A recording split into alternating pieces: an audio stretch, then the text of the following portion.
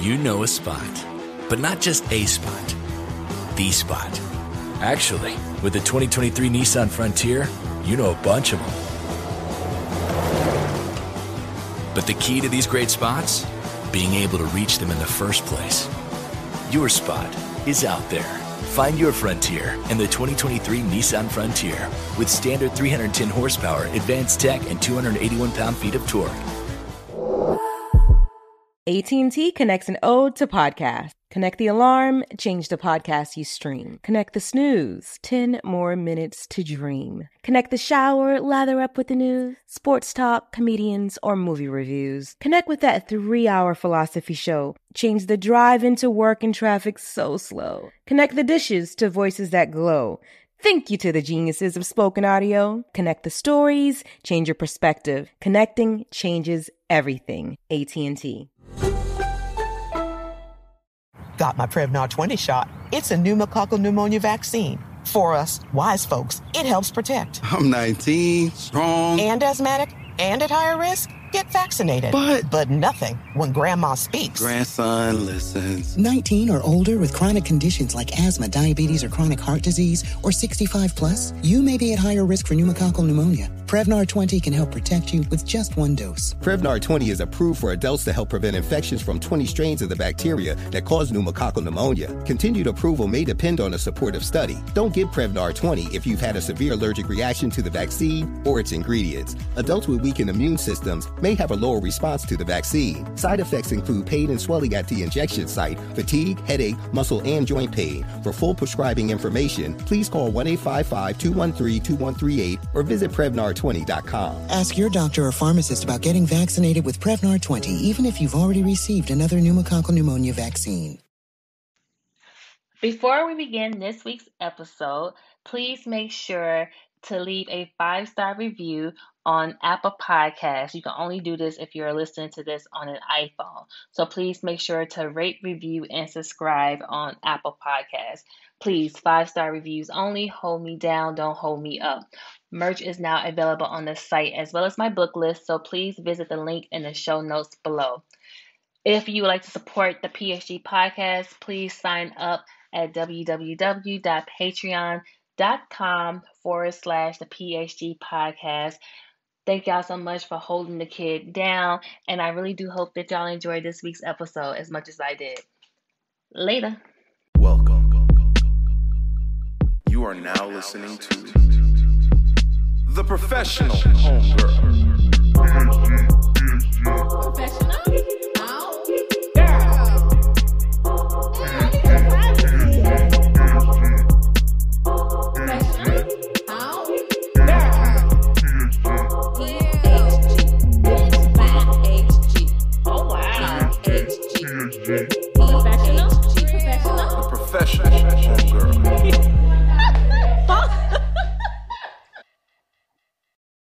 Hey, professional homegirls and niggas. It's the kid Ebony from the PHG podcast, the only place where you will hear interviews from Black women anonymously on stories that will enlighten and expand on taboo topics. Now, if you hear someone that sounds familiar, mind the business that pays you, child. If you like the PHG podcast, please rate, review, and subscribe on Apple Podcasts. Please, 5-star reviews only. Hold me down, don't hold me up. Merch is now available on the site as well as my book list, so please make sure to visit the link in the show notes below. You can connect with the kid on Instagram at The Professional Homegirl and at the PHG Podcast. If you are on Twitter, please follow me at the PHG Podcast. If you are all caught up with episodes, please listen to bonus episodes by supporting the PHG Podcast Patreon account. To support, please visit www.patreon.com/the PHG Podcast. Now, please keep in mind that all of my guests are anonymous, so let's begin this week's episode. So I am super excited about this week's guest. We have been friends for a very long time, since our college days at the Tennessee State. Woo-hoo. I know, right? And I am so proud of all of her accomplishments, as well as being thankful for her for taking the time out of her busy schedule to be a guest on the show. So to my guest, how are you doing? I am good. Thanks for having me, Ebony. I'm excited. I know, I'm excited too. Like, we was catching up before we started the the interview. Yeah. How has the Panini Press been treating you?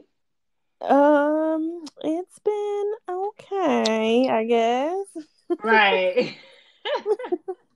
Well, before we begin, can you tell the listeners a little bit about yourself? Yeah, so as you've already mentioned, I attended Tennessee State University for undergrad. I studied chemistry there, and Oh, I you went on. did study chemistry. Yeah, I was like, Mhm. girl. Yeah, crazy, right? And the thing is, I Mhm. hated science in high school, and then I ended up being a chemistry major, just crazy.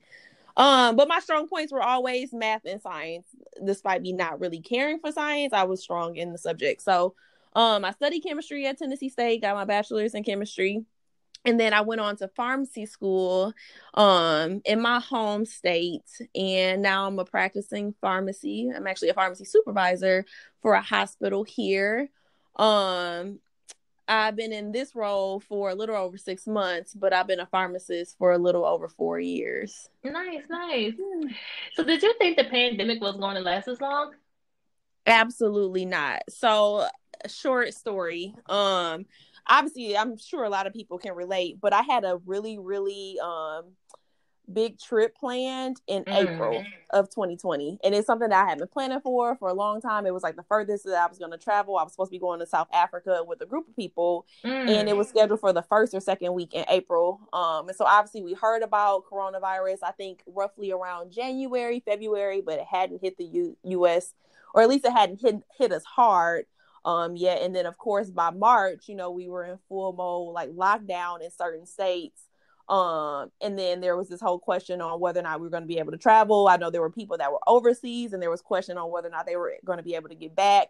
And ultimately, South Africa closed their borders to us, but like I still intended on going. So like when the shutdown happened in March, I'm like, okay, well, we'll give them 30 days, let them figure this out so I can go on my trip. And right. here we are almost a year later, and I mean it's still kind of up in the air on how long we're going to be dealing with the pandemic. So I have a feeling we're going to be in this pandemic for the rest of the year.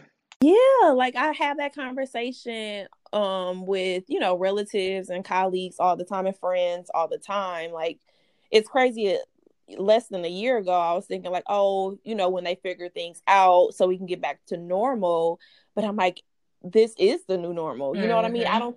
I don't think we'll ever have a quote unquote solution to the problem that is coronavirus. Mm-hmm. I think we'll learn how to better live through it. And then of course, now with the vaccine, different ways to prevent it and live cautiously. But I don't think it'll ever go away. Like I Right. think this is the new normal. I can't see myself ever really shaking anybody's hand anymore. You know what I mean? So Girl. Wait, so so much has changed. did you have COVID-19? No, so I've never tested positive for COVID-19. I am like, I'm sure a number of people where I feel like I may have had it. Mm-hmm. But I didn't have any symptoms, strong enough. Or I wasn't exposed to anybody that would lead me to need to go get tested. Um, I have gotten tested just because I did do a little bit of traveling. So just for my own comfort and of course to protect those that I'm around at work and family. I've gotten tested and I've yet to test positive. Mm-hmm. Who's to say? Like there was a time like in the spring where I thought I had coronavirus, and of course the tests, there weren't as many tests then, and so they weren't testing everybody. Like you literally had to be near death to get tested. Right. But I've never actually tested positive, and I mean, of course, I'm still healthy by the grace of God. So no, to my knowledge, I have not had COVID-19. That was so funny you said that because I was talking to a guest from a different episode, and before it became serious in the U.S. by January, February, in December, what was that, 2019? I was sick Yep. as a dog, and I always get Yes. sick like once a year because hardly ever get sick. But that one time I do get sick, I'm sick. But that sick was a different type of sick. Yep. Same for me in November of 2019. And I literally had to leave work in the middle of the day because like I Me was too. like in sweats, my heart was racing. I was feeling like, nauseous, like literally out of nowhere. Mm-hmm. By the time I made it to urgent care, I was literally throwing up all over their office. Not necessarily, I guess that's not a symptom of COVID-19, but all my other symptoms were. And they're like, oh, you have the flu. We're certain you have the flu. We'll get you swabbed for the flu. And I'm sitting there and, they're like trying to figure out what's going wrong with me. And my test for the flu came back negative. And they're just like, we just think it's just a virus. And they literally had no answer for me. And I was pissed. I'm like, I'm paying you guys a $40 copay. Tell me what's wrong with me. Facts. But man. Yeah, and I'm like, who's to say? You know what I mean? Mm-hmm. So was this your first time ever receiving a vaccine? Oh, no. So I work in the healthcare field. For us, at work, technically the flu shot is required. Mm-hmm. Unless you have some sort of excuse. So whether it's medical or religious excuse, you have to submit that documentation. If you choose not to take the flu shot, just, historically, you are required to wear a mask throughout the entire flu season. So I get the flu shot every year. I'm very much so pro-vaccination. Mm-hmm. And then like for pharmacy school, we were required to be up to date on all of our vaccinations. My mom, whatever the doctor told her I needed, she never really, went against. So I got all of my childhood vaccinations, all of the series that are recommended. So I am pretty up to date on my vaccinations. I actually got a vaccine in March, I want to say, in preparation for my trip to South Africa. So yeah, I'm vaccinated up. Oh yeah, because you have to get a shot before you go to Africa. Yep. So depending on what part of Africa you're going to, there's different vaccines that are recommended. So I was due for a booster on my tetanus shot, which is recommended if you're going to South Africa. What's a booster? Can you explain what a booster is? Yep. So whenever you're vaccinated, this can get kind of technical. So essentially you receive a vaccine so that your body can respond and produce antibodies to fight off the real virus. And so, and those vaccines come in different forms. Some are live, some are inactivated. And then you have the unique situation with COVID-19 where it's an mRNA vaccine, which is a little different. But nonetheless, all of them are designed to promote an immune response. So your body produces these antibodies so that when your body comes into contact with the real virus, it'll have the antibodies that are necessary to fight it off. And so after studies, and of course, this is like years of studies, they kind of determine what level of antibody your body needs to be responsive to the virus. So there are some diseases and ultimately vaccines that require a booster after so many years because theoretically the level of antibodies that you have is no longer therapeutic to amount of response needed to fight off whatever said disease. So with tetanus, you get your childhood series. I can't remember what ages you get the initial vaccines at. I'm assuming older than 1, but probably less than maybe school age, so probably less than 4. And then it is technically required that you get a booster every 10 years. And again, that was determined after years of studies that determined most people after 10 years, they may still have some antibodies, but based on the titers that they draw to kind of determine that, they ultimately determined that you need a booster to amount, to get your antibody level back to the amount that would actually respond appropriately if you were introduced to said disease, for example, tetanus. And so for me, in a lot of states, they have a registry where you can pull up all of that information. So all of your childhood vaccines, everything that you've received, technically your doctor's office, or if you get these vaccines at a pharmacy, they're supposed to update that information into that database. And so when I went to go see an infectious disease specialist about what vaccines I needed to go to South Africa, she was able to pull that information up and determine that I was due for my 10-year booster for tetanus. And so I got it last year. Technically, I won't need it again for another 10 years. Unless, this is a caveat, the other time that you need a booster, they recommend anytime someone is pregnant and like said family is expected to be around children under the age of 1, they also recommend everyone in that family get a booster too. Yep. So you definitely need a booster for tetanus. I'm trying to think of another vaccine that's a routine vaccine that you need a booster for years later. There are a number of vaccines that you get series. So I feel like I haven't had a shot in a minute. Yeah, because we get most of them, and that's the thing. There's and I respect everyone's decision to do what they feel is best for their own health. But you have a lot of people that are anti-vaccinations, and the crazy thing is, and they feel that way more specifically towards whether or not they feel comfortable with their children getting vaccines. But like, if they were to go back and look at the database, their chances are, especially if they're our age, they probably got all of the recommended vaccines when they were kids. And so, I mean, aside from the flu shot, you haven't had a need to become vaccinated because you're likely already fully vaccinated. Right.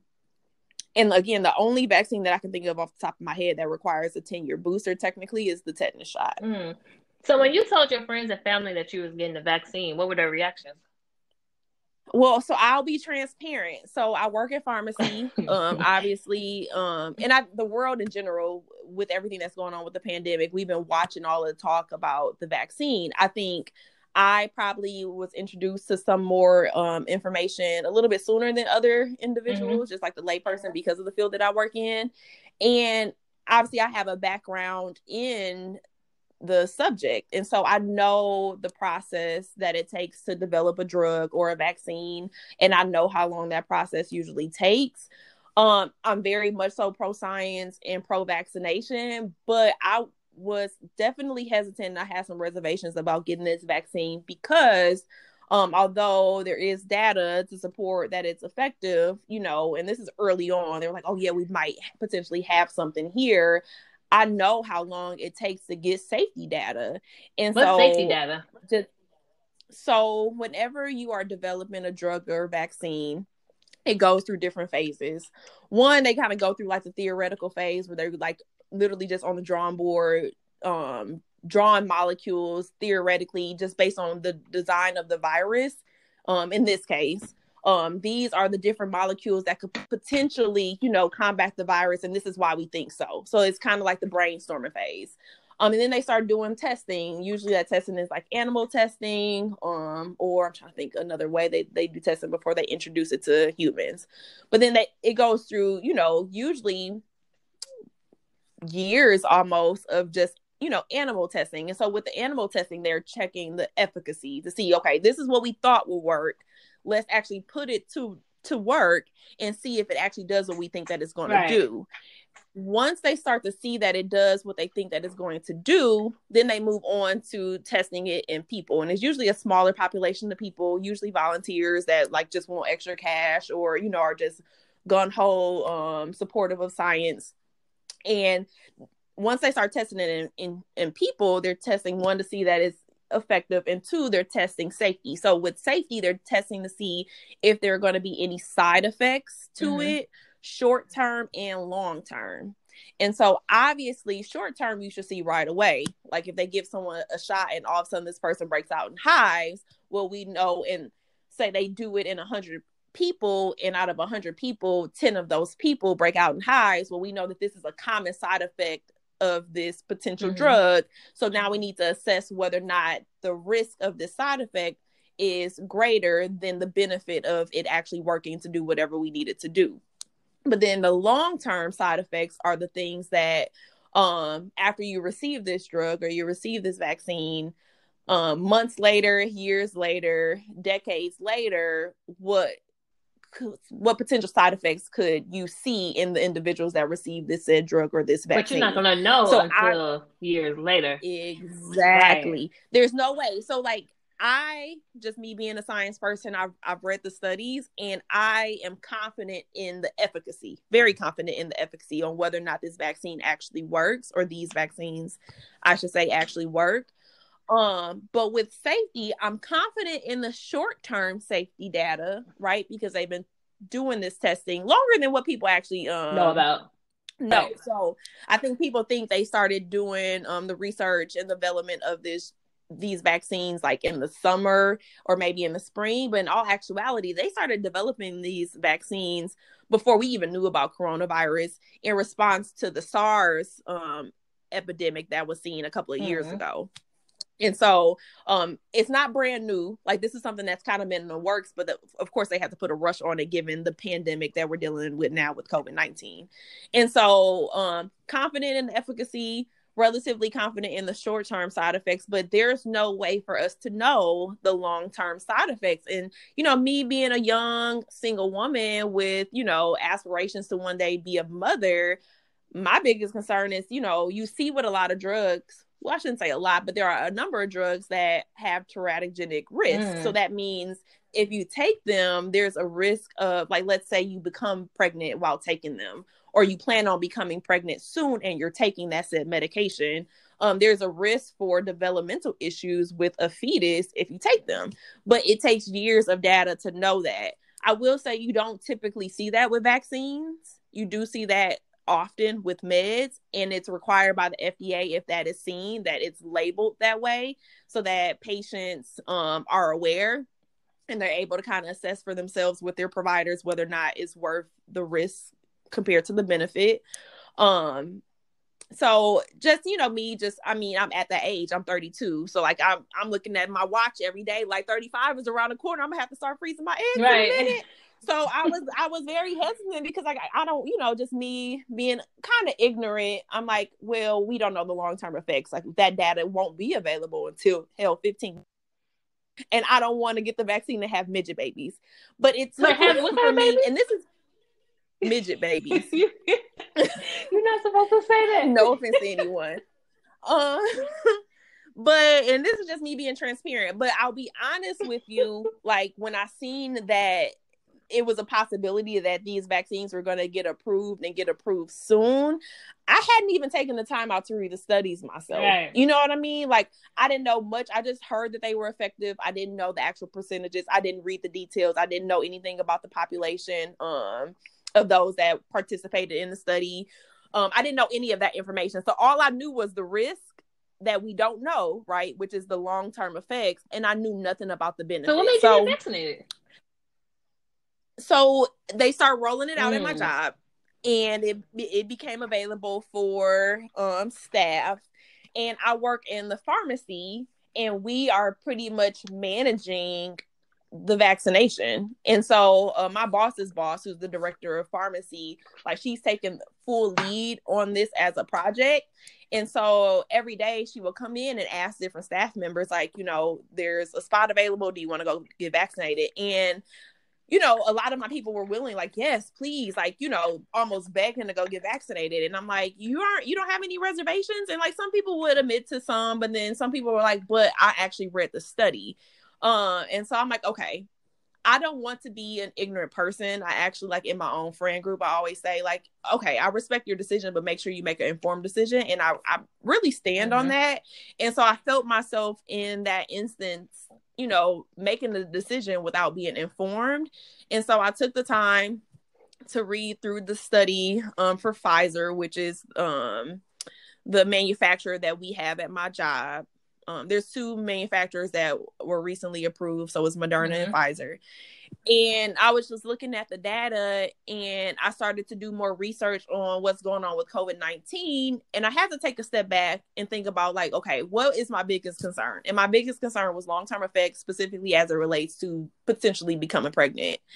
But if you read the information on COVID-19 itself, we don't know the long-term effects of COVID-19. So like, they talk about these young 20, 30, 40-year-old individuals who contracted the virus, and now they have like blood clotting issues, and they've had strokes, and they've had like all of these detrimental events happen as a result of getting the vaccine. And we don't know. So even those who got not getting the vaccine, getting COVID, getting the virus itself, and even those who have been asymptomatic, we don't know what that is going to mean for them 10 to 15 years from now. And I use this example with my friends. So HPV, it stands for human papilloma virus. I'm probably mispronouncing that.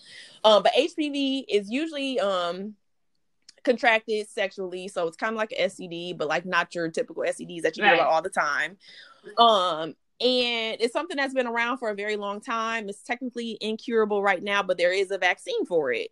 And the long-term effects of having HPV, and most women should know this by now if you do your every 3-year pap smear, is cervical cancer. That's what they're checking for when you're getting your pap smear. So you having contracted HPV, say as a young adult or as a teenager, puts you at a higher risk just based on what the data shows of contracting or developing cervical cancer years from now.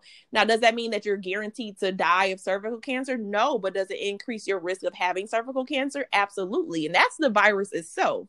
So when you talk about risk versus benefits, is it more risky of me catching HPV and possibly getting cervical cancer, which is very, very hard to combat, versus me getting a vaccine that is proven to prevent me contracting HPV and potentially having some mild side effects to that said vaccine? It's kind of the same situation, or that's how I approach the COVID vaccine versus contracting COVID-19 itself. No, I don't know the long-term effects of vaccines, but I do know how vaccines are developed, and I do know how they work in the body. And just based on that information, I know that the risk of a long-term effect from a vaccine is relatively low, but obviously we don't know for sure, and it's going to take years for us to know.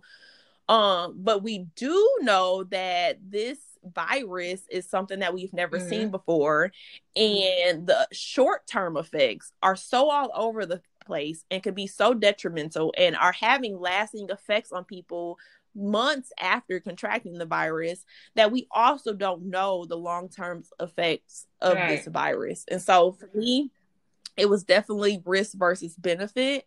And I thought, me personally, I felt it was more beneficial for me to protect myself from getting the virus ultimately. And who can receive the vaccine? Like, everybody can receive the vaccine except for like kids right now, right? So with Pfizer, they are currently doing testing in individuals. I get this mixed up. So for Pfizer, I think it's approved for 17 and up, and then maybe Moderna is currently doing testing to get it approved for ages 12 and up.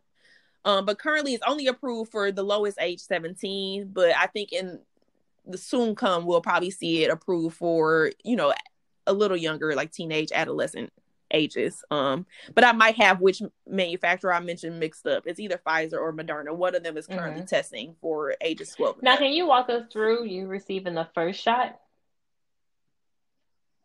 Yep. So, it literally, I had made a decision. Let's say it was a Tuesday. I was like, you know what? Okay. When offered the opportunity to get the vaccine again, I'm going to take it after doing my research. Wednesday morning, our director of pharmacy came in and was like, "You want to go get your shot?" And I'm like, yeah, I guess so. And so I went down there. I was super, super nervous. And I had to check in. Like, there's a whole process. Everything has to be thoroughly documented. I got the vaccine. I will say I am not good with needles, even though I used to administer vaccines. Usually shots I do okay with. I hate getting my blood drawn because the needle is usually thicker. I got the shot and literally did not feel it going in whatsoever. The needle is so small that you barely feel it. In terms of just like pain during administration, this is the best vaccine I've ever received. And I'm not getting paid by Pfizer nor Moderna. So like, I'm not flexing. Like, it literally, like, you don't feel it at all. And it is actually required by both manufacturers after you receive the vaccine that you sit and you're monitored for 15 minutes. So I got it quick, didn't even feel it. And then I sat down and I was monitored for 15 minutes. I didn't have any side effects. And I went on about my day. I want to say by the next morning, so less than 24 hours later, let's say 18 hours later, my arm was incredibly sore. With the tetanus shot, usually, like when I used to administer vaccines, I would always tell patients, if they didn't know which arm to get it in, I always say get it in your dominant arm because this one tends to be painful and you usually feel it the next day. So get it in your dominant arm because that's the arm that you're going to move more and that's going to help work out that pain quicker. And so the tetanus shot can be painful usually by the next day.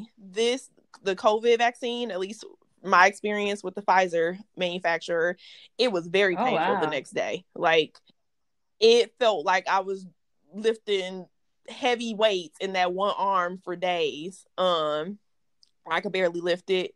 So, pain at the injection site about 18 hours later, and that lasted pretty much that entire next day. And then that went away, and that was it. I didn't experience any other side effects whatsoever And how with the long first did you have dose. to wait before you received the second shot? So with Pfizer, it's mandatory that you receive the second dose within 17 to 24 days. Usually, at least at my job, it's scheduled right exactly on day 21. But for me, I had actually had a trip planned. It would have been 23 days after I received the vaccine.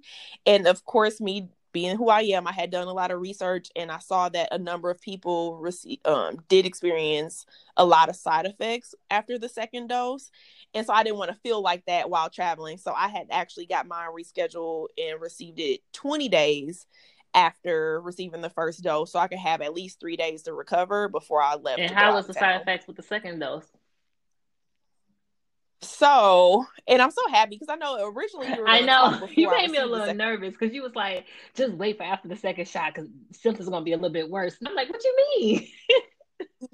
But and that's what I had, and that's what I heard, and like just me, just knowing like how mild my symptoms were with the first dose. Like all I had was like pain at the injection site. I was thinking like I'm not going to experience all of the the fevers and the chills and the muscle aches. Everything. I'm like, people are exaggerating. There's no way they're experiencing all of this from a vaccine. So day 20, I got dose 2, and I got it like midday. It was like 12 noon, almost to the minute. And it had snowed here where I live that day, so I got the shot. I leave every day at 4. So by the time I left, I started to feel pain in my arm. And that was different from the first shot because the first shot, I didn't feel it until the next day. So about 18 hours later. The second dose, I felt it about 4 hours later. And it was painful. Like I could still move my arm. It wasn't as painful as it felt the next day with the first dose, but I definitely started to feel it a lot sooner.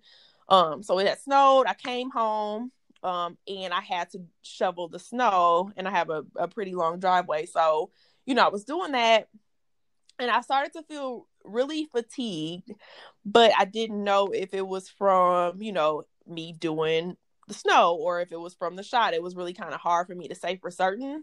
And so I finished up doing the snow. I went to go grab something to eat. And then by the time I got home, I was like, I am exhausted.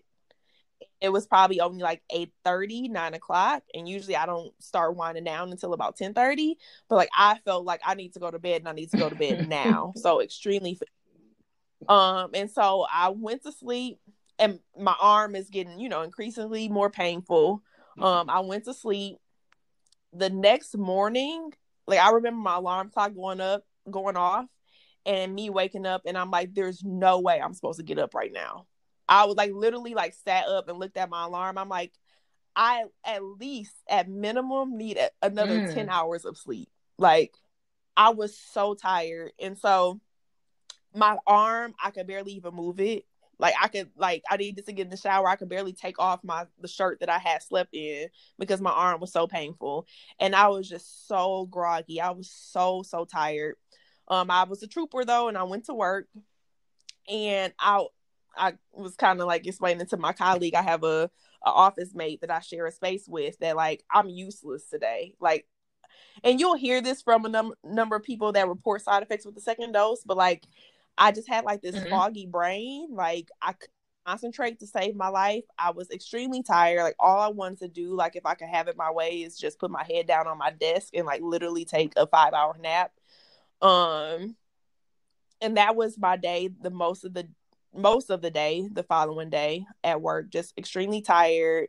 Very difficult for me to concentrate. By the end of the day, so like the second half of my work day, the next day, I started to feel very stiff. So I wouldn't say full on like muscle aches, but like I was just feeling very uncomfortable, very, very stiff, extremely tired. I just wasn't feeling like myself. So I definitely was like counting down the clock, like waiting to get off of work so I could go home. By the time I got home, so this is maybe about at least 18 hours after I received the second dose, I felt like shit. Yeah, like, can I cuss? I like literally I Why you felt just couldn't stay at horrible. Like home? I just so my job, just because the instance of these side effects are so high with the second dose, they do offer you at least 2 days to leave. But I had already had this trip planned. I was already like taking off of work. And just me, I think I'm a gangster. I just feel like, you know, I'm a Right. G. I can go to work. I can handle Well, you always been like that. you know, but hindsight, like I definitely would have, and a number of my colleagues did legitimately have to stay home because, you know, they were just out of it. And I will say some of my colleagues, they got it, like my boss, she got her second dose and she didn't feel anything, literally nothing, like barely felt any pain in her arm. So it really, I mean, everyone responds differently, and there's really it doesn't appear to be any rhyme or reason to like how people respond, like why some people respond more severely to the second dose versus other people. But like when I tell you, like people were asking me like, how do you feel? I'm like, oh, I'm just a little tired, but I'm good. 18 hours in, and I'm just like, look, I felt like I got into a fight with Floyd Mayweather. Like literally. Like I felt like I got hit by a bus. Like full on body aches. I had like a mild fever. The fatigue just continued to carry on. Headache, chills, literally every side effect that they list. I feel like I had. My arm was so painful. I literally could not move it. I was pretty much bedbound from the time that I got home until I fell asleep. And so this is now about 36 hours later that I'm feeling this way. So I went to bed early that night. I probably was knocked out by like 8:39. Slept really well throughout the night. I didn't wake up. And then when I woke up the next day, I literally felt like nothing ever happened. So by 48 hours later, I felt like nothing ever happened. Like I didn't feel any pain in my arm. All of the symptoms that I was experiencing, literally the night before, all of them subsided. I didn't feel anything. How do you know if later. you were injected with the vaccine? Well, I have confidence in that just because like we literally distribute the vaccine. Like it comes from pharmacy and we're the ones drawing it up. So I just have faith in my staff that I'm actually receiving the vaccine. I guess like I can't say for certain that what we receive from the manufacturer is the vaccine, but I will say this: the side effects that I experienced with that second dose are verbatim what is listed as side effects to the vaccine. So it's like, if I received the vaccine, I don't know what the hell I received, but it wasn't water and it wasn't saline because I responded to something. And do you know what's in the vaccine? Yep. So I can't say exactly verbatim like everything that's in it. But you can look this up online. It is literally just mRNA, which is a molecule, and it's kind of complicated, but it's literally just a molecule that all of our bodies have, but this molecule specifically is like a messenger molecule that kind of tells the rest of your cells what they need to do in order for your cells to kind of function. So it kind of transcribes messages to different parts of your cells, and like your cells responds based on that information that's provided. So it's literally just mRNA, and then like a couple of other like preservatives and like proteins. Like there are way more additives in other vaccines that people receive routinely and probably got as a kid than there are with the COVID vaccine. And all of the information is available. So like if anyone wants to check to see what's exactly included in the vaccine, that information is available on both manufacturers' websites. Hell, I'm sure you can just Google it and the information And is there. A time period, like will the vaccine will it always be in your body, or does it wears off over time? So that's one thing that they can't say yet.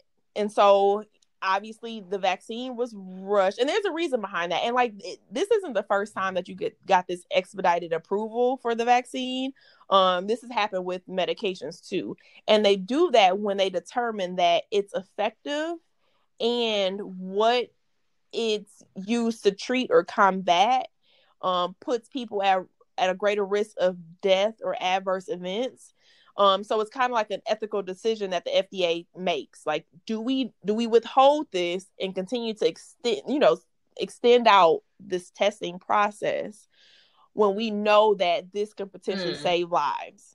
Like, do we extend this just so we can say for certain that these are the long-term effects and people die when we know that this could have prevented their death?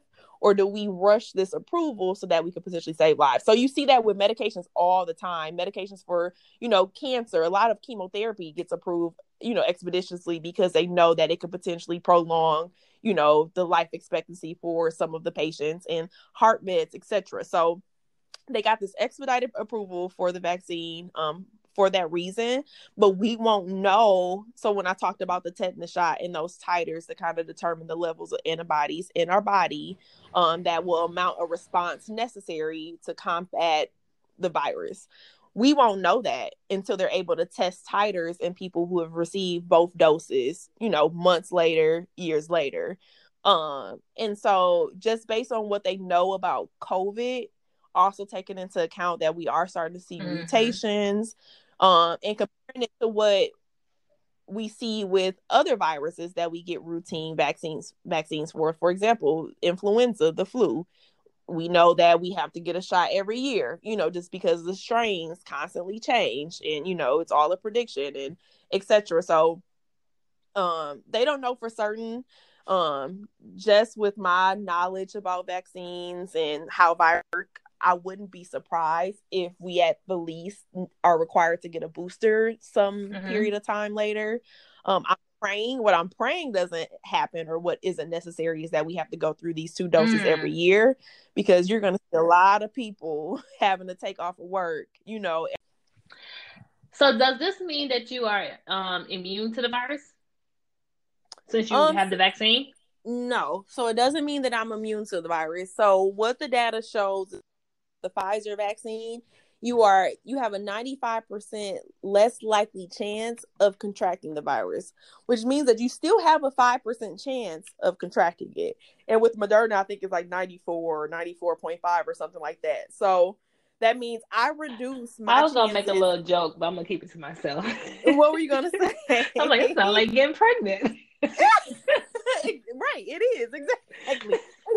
If you take your birth control, you reduce your chances of getting pregnant. Now, can we say there are people who have been taking the birth control and they still ended up pregnant? Absolutely, right. But not that often.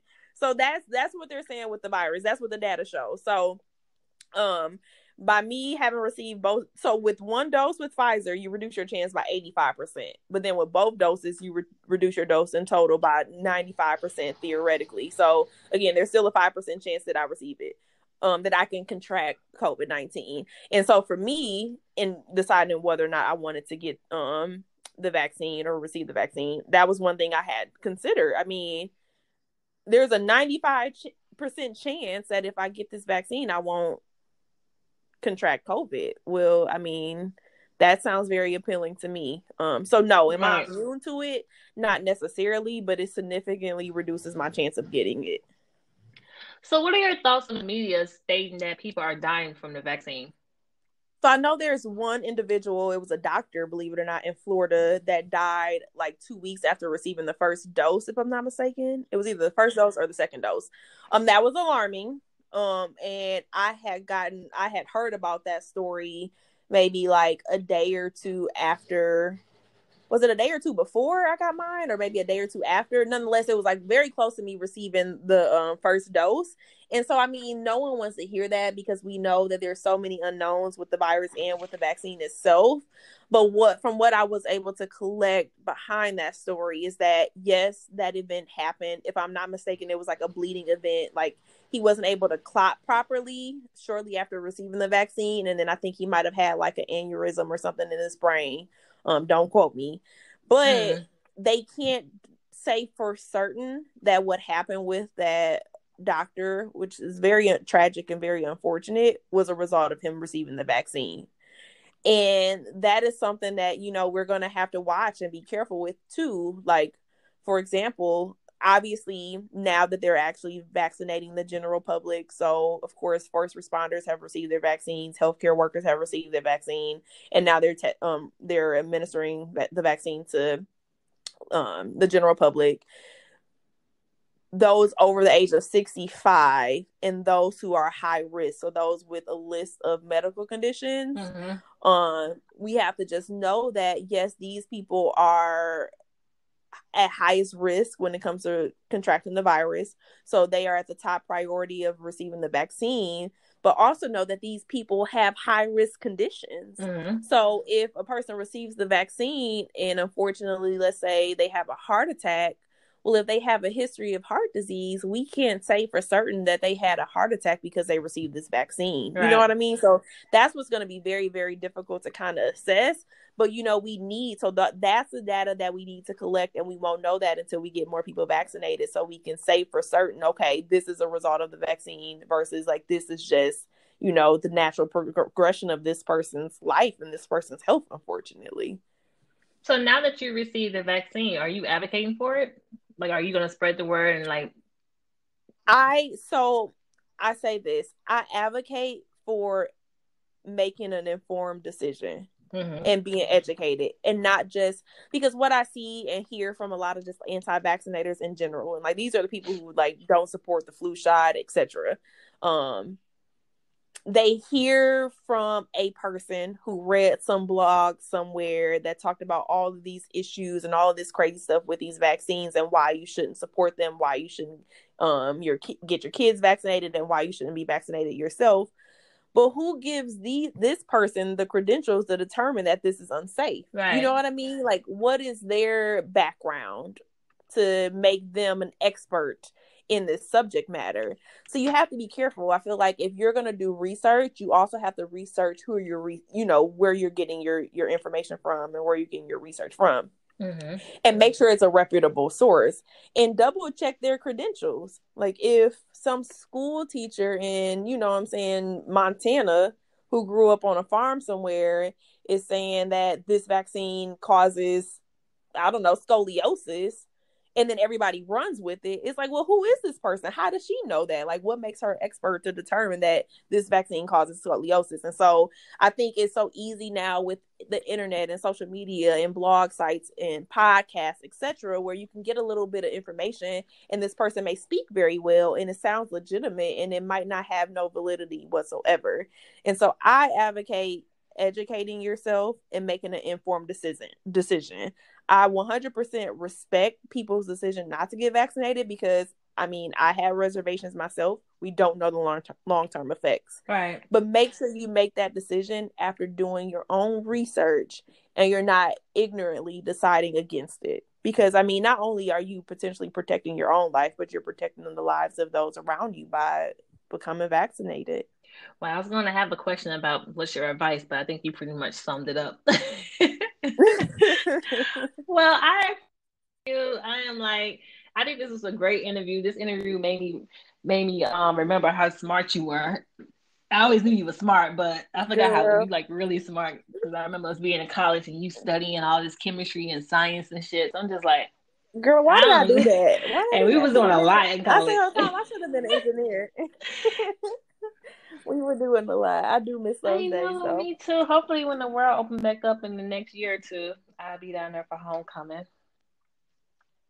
Yes, girl. And New York is on my bucket list. I feel ashamed and embarrassed that I haven't been there yet, but it's definitely on my bucket list of places to visit. Yes, when you do, please hit me up so we can hang out, get drunk, and reminisce. Yes, girl, like the college days. If y'all have any questions, comments, or concerns, please make sure to email me at hello@thephcpodcast.com. And until next time, everyone, later. Got my Prevnar 20 shot. It's a pneumococcal pneumonia vaccine. For us, wise folks, it helps protect. I'm 19, strong. And asthmatic, and at higher risk. Get vaccinated. But nothing when grandma speaks. Grandson listens. 19 or older with chronic conditions like asthma, diabetes, or chronic heart disease, or 65 plus, you may be at higher risk for pneumococcal pneumonia. Prevnar 20 can help protect you with just one dose. Prevnar 20 is approved for adults to help prevent infections from 20 strains of the bacteria that cause pneumococcal pneumonia. Continued approval may depend on a supportive study. Don't give Prevnar 20 if you've had a severe allergic reaction to the vaccine or its ingredients. Adults with weakened immune systems may have a lower response to the vaccine. Side effects include pain and swelling at the injection site, fatigue, headache, muscle, and joint pain. For full prescribing information, please call 1-855-213-2138 or visit Prevnar20.com. Ask your doctor or pharmacist about getting vaccinated with Prevnar 20, even if you've already received another pneumococcal pneumonia vaccine. AT&T connects an ode to podcasts. Connect the alarm. Change the podcast you stream. Connect the snooze. 10 more minutes to dream. Connect the shower. Lather up with the news, sports talk, comedians, or movie reviews. Connect with that 3-hour philosophy show. Change the drive into work in traffic so slow. Connect the dishes to voices that glow. Thank you to the geniuses of spoken audio. Connect the stories, change your perspective. Connecting changes everything. AT&T.